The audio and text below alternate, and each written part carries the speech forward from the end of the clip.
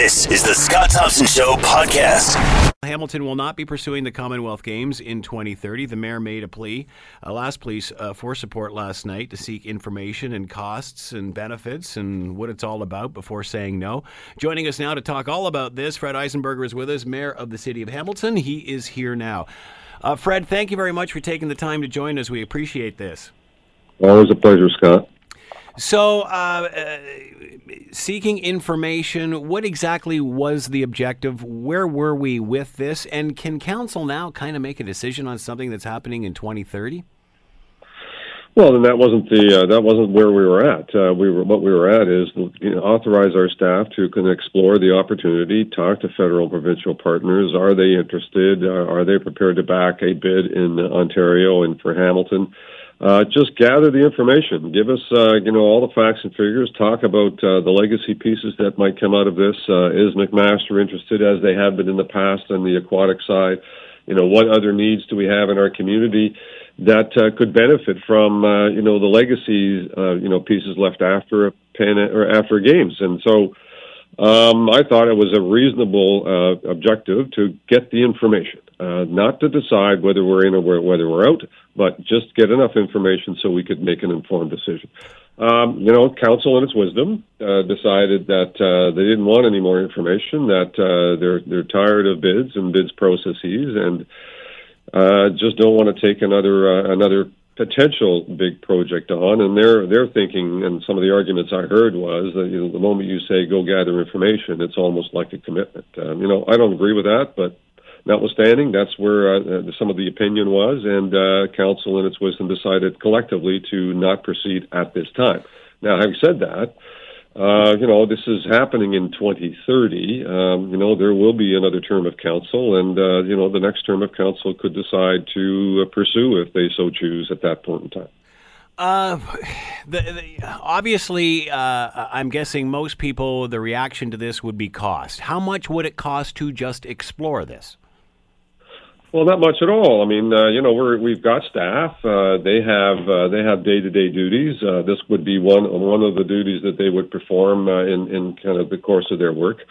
So we're not talking about letting a whole bunch of costs kind of get added up here in terms of a bid process. There's no bid. There is just gathering of information. Now, we ask our staff to do that every day on a whole range of issues, to make sure that we can make informed decisions. So there was no added costs associated with this. This was something that was going to be on someone's desk, and they were going to be working that in and amongst other things that they would be doing on a day-to-day basis. That's generally the way it works until such time as it becomes an endeavor that we've committed to, and then it becomes an issue that costs will add up, but costs are generally borne through the bid process and by other levels of government. And as the Pan Am experience, identified, we put in $60 million to get a stadium replaced, notwithstanding all of the foo-for-all around that. The bottom line is we managed to do and replace a stadium at one-third the cost of the local taxpayers that they would otherwise have had to bear if they had to pick up 100% of the cost, which was in the order of about $180 million. So that's a legacy benefit coming out of a Pan Am Games that was funded by mostly the province and the feds, and our $60 million contribution got us a new stadium that we otherwise would not have been able to afford from the local taxpayers. Do you think people realize why we do this? Do you think people realize what you just said there? Because lots will say, we don't need this, there's no reason to do this, there's no benefit into the city, it just ends up costing more money than what it was initially thought. How come we don't do a better job of selling the benefits? And I mean, you said it yourself, the Pan Am Games, there's the stadium.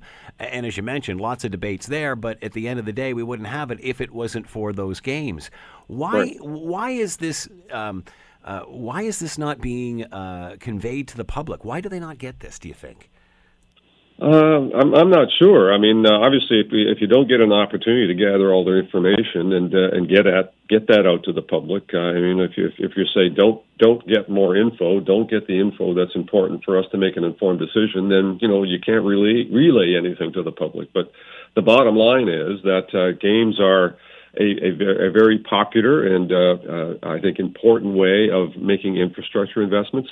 The federal and provincial governments do them because they get a return on their investments by virtue of the work that's done to upgrade facilities, the taxes that gets returned to the province and the federal government in terms of income taxes and all the employment that it creates. I mean, there's a whole range of spill-off effects that create benefit for all levels of government, notwithstanding the fact that they have to make an investment to achieve the return. And so that's always the case. And you know what? People always harken back to the Olympic experience in Montreal and the horrendous costs. And, you can point to, I think, maybe Russia of late, where they invested billions and billions of dollars, probably as a loss leader. That is not the habit that Canadians have been into. The games of recent have been very cost-effective. They've left behind significant legacy investments in Toronto and in Vancouver in terms of athletes' villages that get turned into residential housing units after the games are over.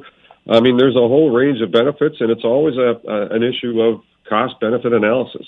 But you can't do the analysis if you don't gather the information. How much of this, well, I guess it's all political, in the sense that, we can only handle one project at a time. We're working on the LRT now, Mayor. What are you doing? Holy smokes, let's pull it back. How much of this is backlash from the LRT? I think that's part of it. I think, people are a little fearful of, big projects that have a big price tag, but also, very, very big benefits, even though it is not a price tag that lands on the local taxpayer. It's being funded by the general taxpayers in the entire province of Ontario. And so, I don't want to rehash the whole LRT debate, but, these kinds of the argument has been for a long time that we don't take advantage of what's available in the federal provincial side for funding in Hamilton. And here we are now taking advantage of that, and we're getting royally beat up for doing it in some quarters. I think generally people understand the value of this investment, like LRT or even the Pan Am Games, if they get the opportunity to get the full picture. But in this instance, they're not getting that opportunity. And even, on the LRT side, it's been very difficult to get people to understand and appreciate the fullness of the benefit. And we continue to do that, and we're going to have to continue to do that until the shovels are in the ground. Are you surprised at this decision by council at this time in Hamilton's renaissance? 10, 15 years ago, I could have seen this, but it's new now. There's a different vibe down there. Are you surprised? No, and I think it's part of this kind of increasing level of confidence that maybe we've got enough going on that we don't need to add another complicating project on top of everything that's going on. I mean, of recent the confluence of the Amazon issue, the LRT that's already in place, the waterfront development that is just at the RFQ and RFP stage, ready to go to a bidding process for 1,200 units on our waterfront. I mean, there is a lot going on in Hamilton, but I maintain, as one councillor said last night, we can walk and talk and chew and juggle at the same time. We can manage all of these projects. We have good people working on them. There's no reason to dismiss anything out of hand. And there's every reason to make an assessment of, what's going to have long-term lasting value for the taxpayers of the city of Hamilton. That's the foundation of our decision-making. It should be.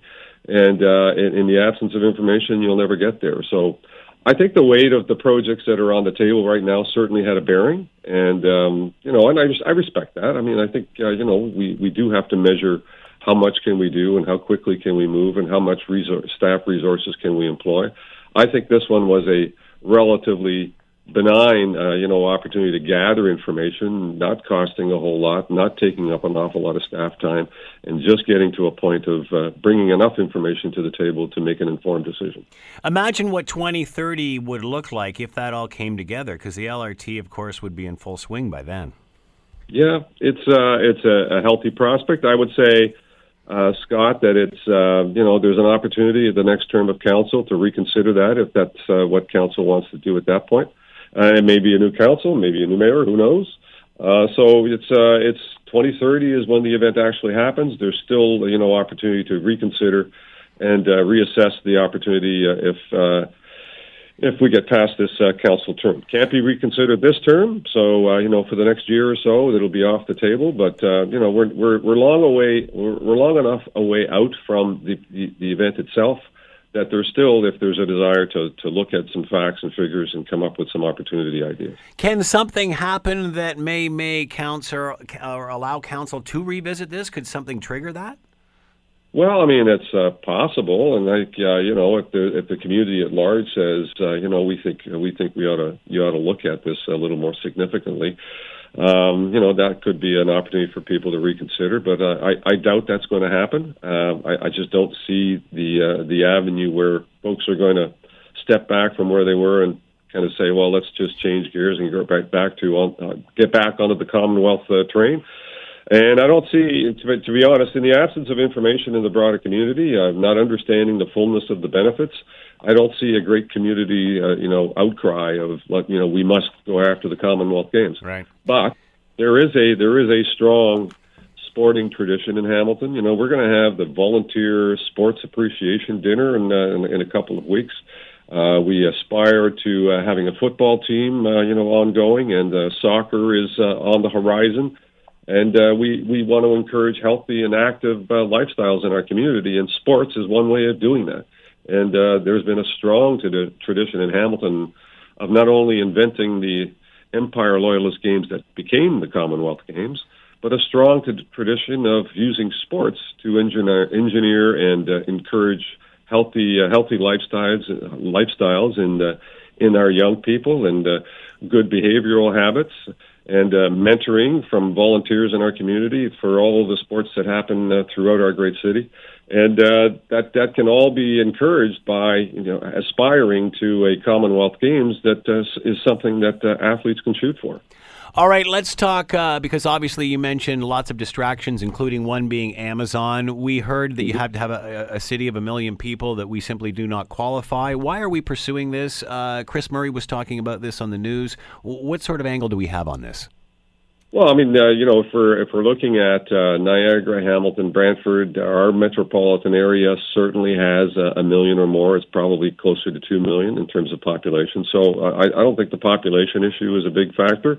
I think we qualify from that perspective. I know in Toronto they're looking at a kind of a broader partnership to apply for. I think the bigger issue is what is Canada and the provincial government prepared to back in terms of proposals from certain communities, and my understanding is that Ontario is considering 3 or 4, and we're one of them.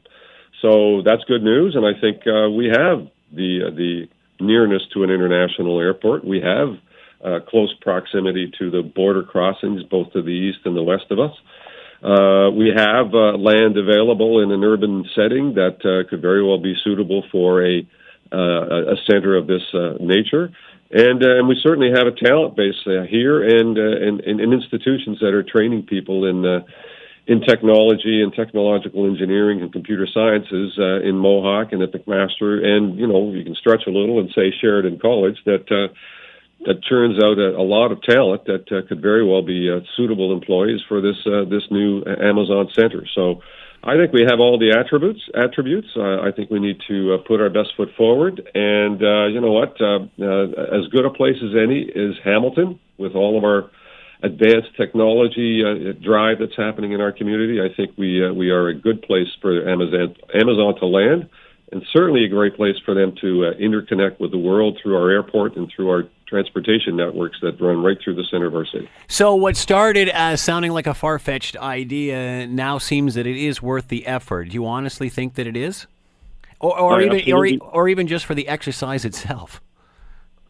Look, I mean, I think there's two things. I mean, first, if you go through this exercise, you'll certainly test yourself in terms of what assets you have and how valuable they are to others that are looking at Hamilton as an opportunity. So that's a good thing to do, notwithstanding. Amazon is a global corporation that is going to land somewhere in North America in another location. There's no reason if we can fulfill the criteria, and we believe that Hamilton is a good center for that kind of activity and would be a good opportunity for Amazon and a good opportunity for Hamilton and area to benefit from that kind of technological employment. then it's going to be a worthwhile exercise. And I don't think we would pursue this had we not heard from the province or the federal government that Hamilton was one of the areas that would be part of their consideration. So I think we're in good hands in that sense, and I think there's every reason for Hamilton to put its best foot forward. Very exciting. Fred Eisenberger has been with us, Mayor for the City of Hamilton. Mayor, as always, thanks for the time. Much appreciated. Pleasure, Scott. Have a great day. You're listening to The Scott Thompson Show, weekdays from noon to 3 on AM 900 CHML. The RCMP are warning Canadians of yet another scam. We remember playing the call that I received last year or so and phoning the number back and having a great deal of fun with these people that were trying to, of course, extort us.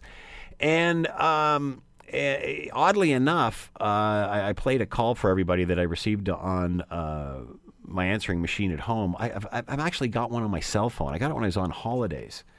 And I tried to find it so I could play it for you, but I must have accidentally deleted it. But yeah, even your cell phones, you're getting the same. I got the same sort of thing that I had played you last year. It was bizarre. Well, now there's another scam. This time it involves traffic tickets.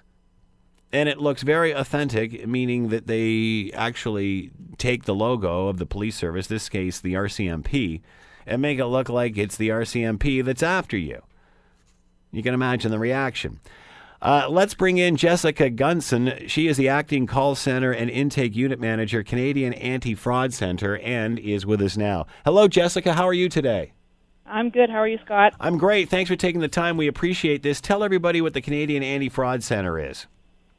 The Canadian Anti-Fraud Center is an RCMP-led repository call center that collects information on mass marketing frauds and identity theft. So we work with the OPP, Competition Bureau of Canada, and we take calls from across the country, U.S. and abroad, primarily from Canadians, on all kinds of mass marketing frauds. And the very one that you're talking about is one that we have received calls on. So your department shows no sign of slowing down. This just keeps getting more different and more bizarre with every passing day, it seems. For sure. So tell us about this scam. How does it work? So essentially what happens is that a consumer will receive an email, and it appears with the RCMP logo, and the title, there could be a variation of subject headers, but it will say you've been issued with a traffic infringement. And it will give a little reason. It's usually negligent driving or a speed fine. We'll provide a case number. They'll give a date of issue and the amount that's due. And then there'll be a link asking you to double-click for your photo evidence and to download the copy of your ticket.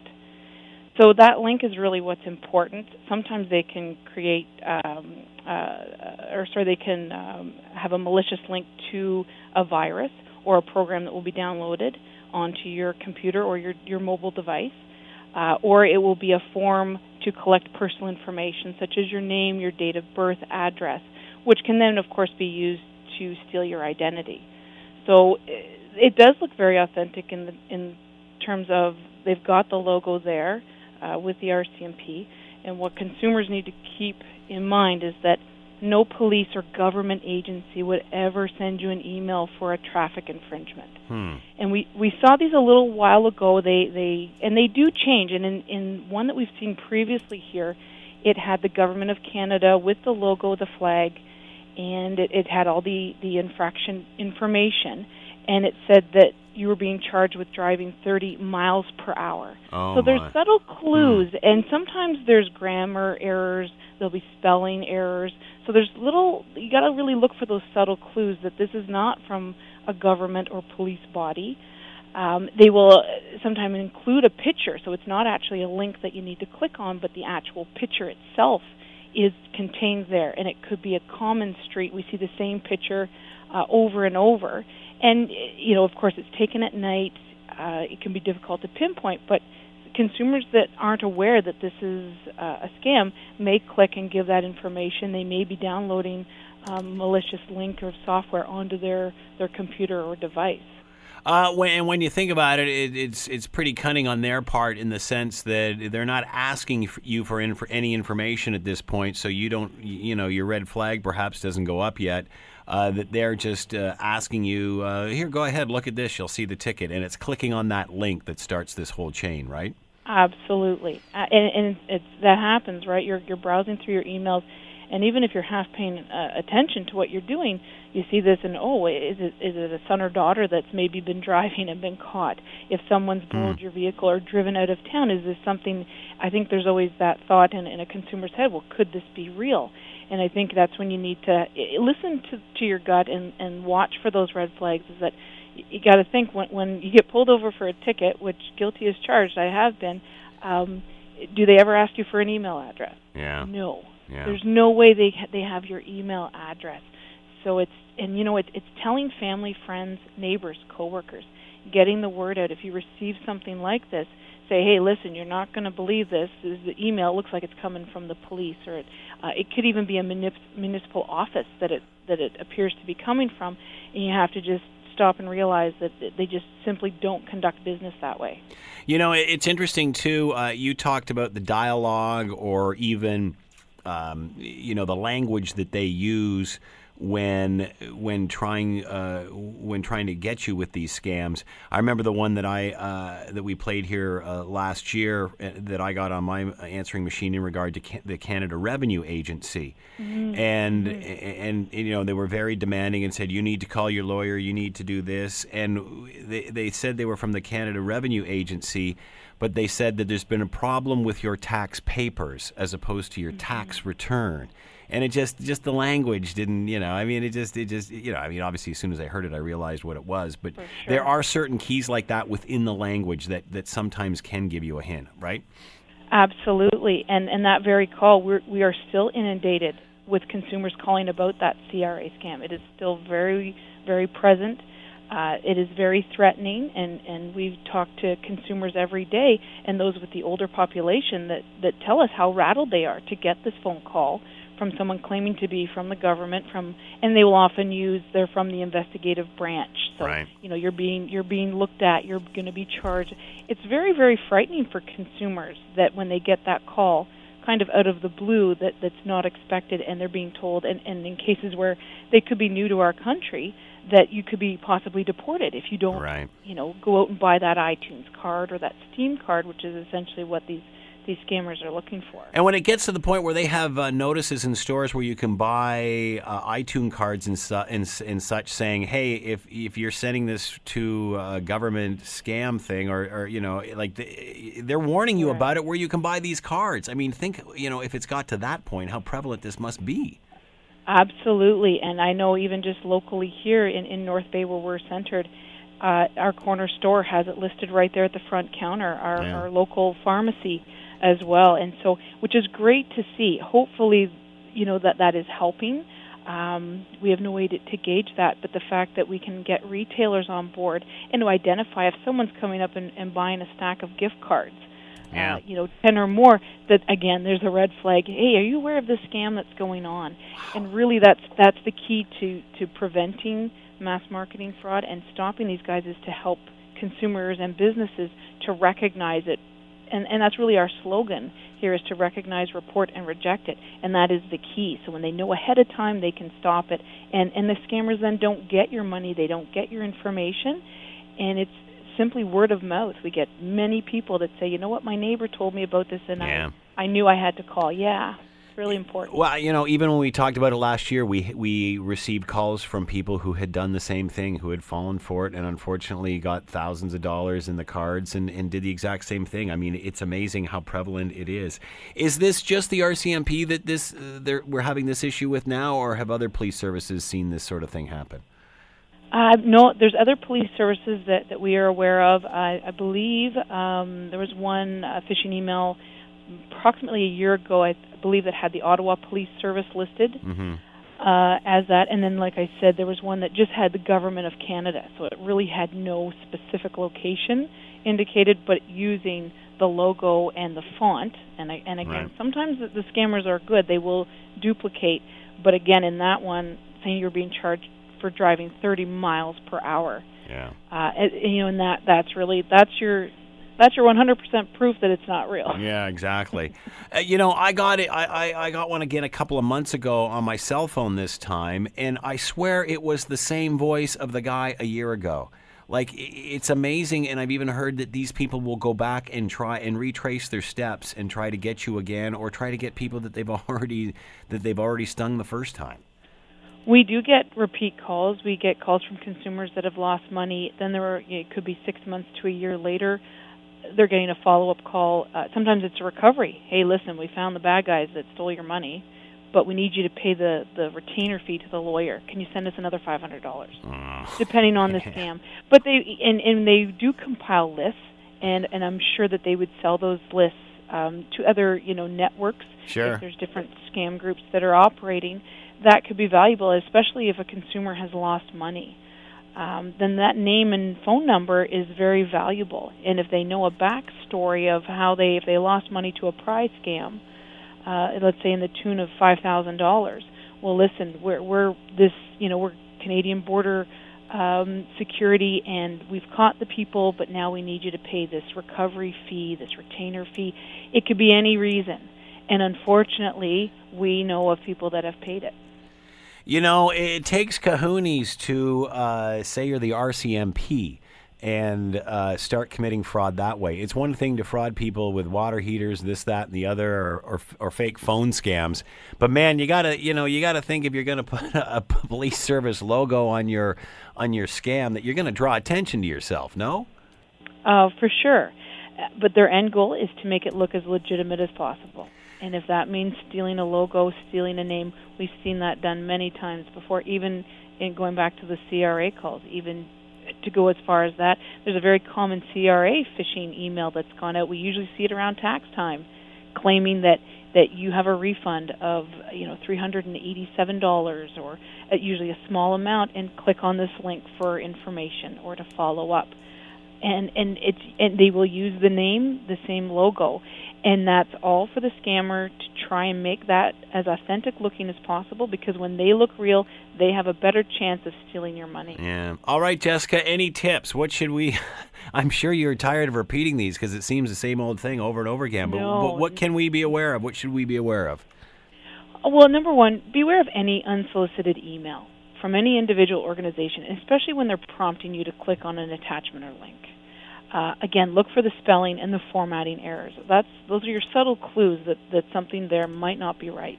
You can always check an embedded hyperlink in an email. If you hover your mouse over it, you'll often see a different address, and it won't be from a bank, or it won't be recognizable as a verified link. And above all, go with your gut. And if an email seems fishy, then it probably is.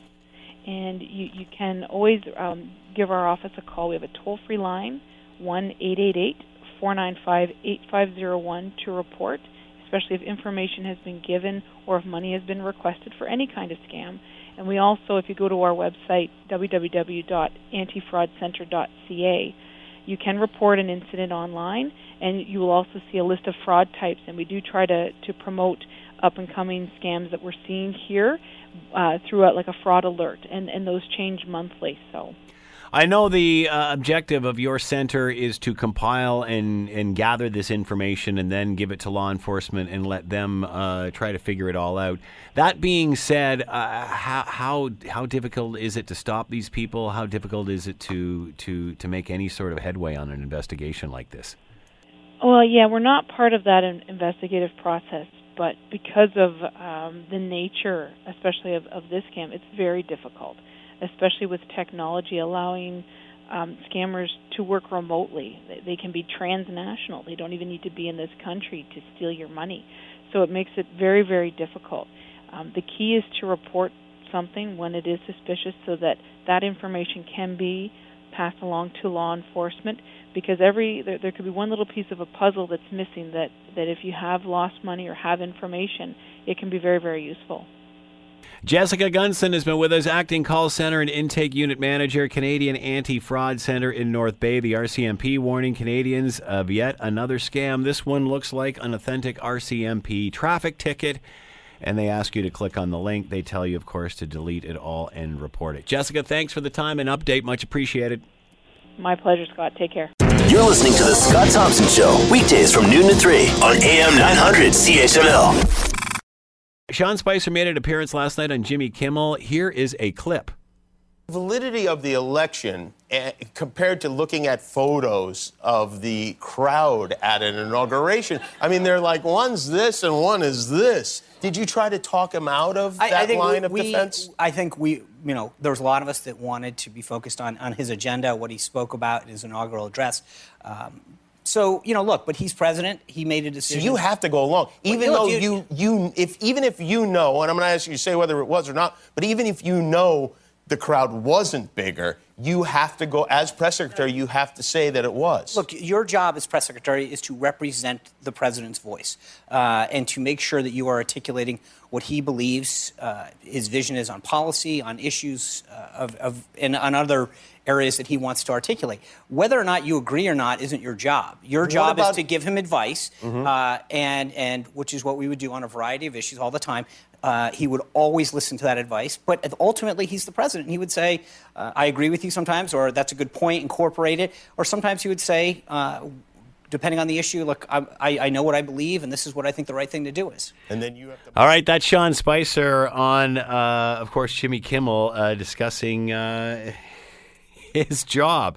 I think people actually like Sean Spicer. I might be wrong. Let's bring in Alyssa Freeman, public relations consultant. You've read her stuff at HuffingtonPostCanada.com, PR Daily, and is with us now. Hi, Alyssa. Thanks for taking the time. We enjoy when you're here. Oh, I like being on your show, Scott. I like what you were saying before about city building, too. Oh, don't get me started on that. I know. So do you think Americans genuinely like Sean Spicer now? No, I don't think I think that he tread a very, very solid middle line. Sean Spicer is, true blue through and through, and, true red, really. And he wasn't going to say anything that he would regret. So as a true communications pro, he stuck to a narrative. His narrative was, this was my job, and this is what I was asked to execute. So his opinion really didn't matter. Doing the Jimmy Kimmel show easier than standing out in front of the press when he would do a briefing? Oh, I think way easier, and I'm sure that they had to provide him with the questions.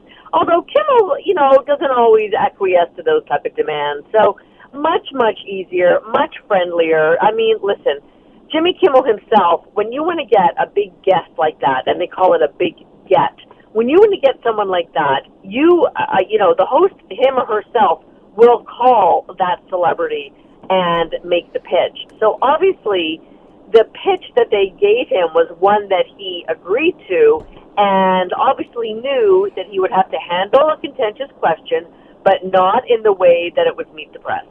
So what's in this for Sean Spicer? Why would you do it? Why would you potentially set yourself up for a fall? You know what? I think that Sean Spicer is a smart guy, and he weighed the pros and cons, and he thought, what do I have to lose? Well, he wasn't going to lose his job because he already did that. I think he looked at it as a way of redemption, and he did answer every question very carefully. He honestly did not get sucked in or went down the rabbit hole or chose to give his version of history. He didn't do that. So technically, his interview was spot on. If someone was to media train him, that was a 10 out of 10. So what did you think his performance was on the show last night? You know what? I thought that it was absolutely in character. I think that if Sean Spicer all of a sudden decided to go rogue and say, you wouldn't believe what I had to deal with. I mean, the most insight we got from him was when Kimmel said, did you have an alert on your phone when his tweet went? And Spicer looked and he went, yeah. So you knew that he was working at all hours. You knew that he provided advice and input. You knew that advice and input wasn't always heeded to. So I think that we actually learned quite a bit what it's like to work in the White House, who really rules the roost, and that things honestly turn on a dime. And when something turns on a dime, you turn with it. You do not turn against it. So is his reputation tarnished at all, or does this position accelerate him? Well, the way that he was answering those questions, I thought maybe he was going for a job in one of Trump's companies. Really? I think that Sean Spicer would get hired tomorrow if he wanted to. There's lots of conservative-friendly companies. There's lots of Republican-friendly companies. And let's take a look at this. Here's a guy who had to wake up every morning, or maybe never went to sleep, who had to wake up every morning, face the press, and defend the indefensible. You know, anybody who is that true blue and loyal, even to a guy like Trump, you'd hire him. You might not agree with his ideals. Honestly, you might not. But you can't disagree with how he held up his end of the bargain. Here's a clip from the show last night with Jimmy Kimmel and Sean Spicer, the former U.S. press secretary, talking about Saturday Night Live. Funny, right? That was kind of funny. He liked that. Did the president, he didn't think that was funny? I don't think he found as much humor as others. Was he particularly annoyed by the fact that a woman was playing you? I really didn't ask a ton of questions. Yeah. So that may have been a contributing What factor. a no-win situation that is. Like, they're making fun of me, and you're mad at me for it. And she wins an Emmy. And then she won an Emmy. Oh, man. So no surprises for you here. No, not really. And I think that he showed, you know, Sean Spicer was very true to himself in this whole interview. He really showed that he has a sense of humor. He really showed that even if you don't like the guy that I represented, I'm still going to stand by him. He didn't offer a revisionist version of events.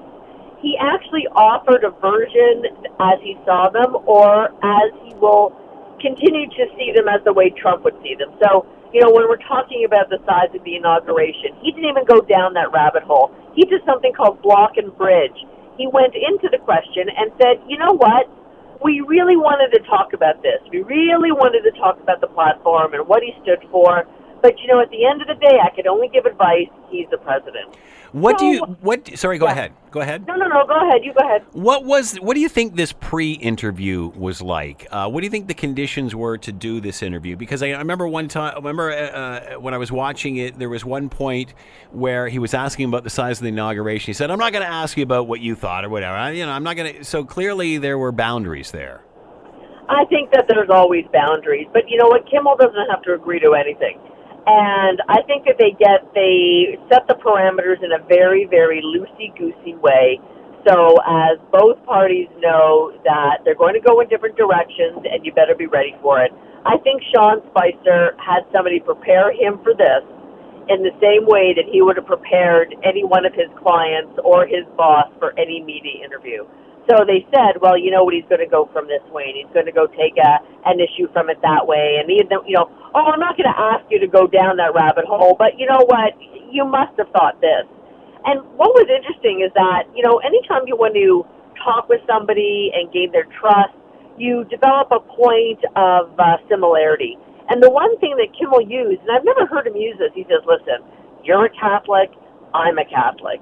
And I thought, well, that's an interesting point where, you know, you align with somebody on their religious values and their morals, which must mean, listen, I think it means one thing to Kimmel, and I think it means another thing to Sean Spicer. But the technique he used was, he says, and I don't like, they were talking about the media and lumping them all in as bad people. He says, I don't like when people lump all priests into one big group, because not every priest is a bad priest. So therefore, not all media can be bad media. And honestly, how could Spicer not agree with that? I thought that was a brilliant tactic.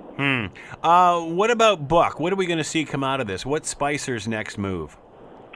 Some people say a book, although I don't know. It wouldn't be very. Would it be a very long book? Because I could see it just being the same thing over and over and over again. Just another example of the lunacy. Just a series of examples of lunacy.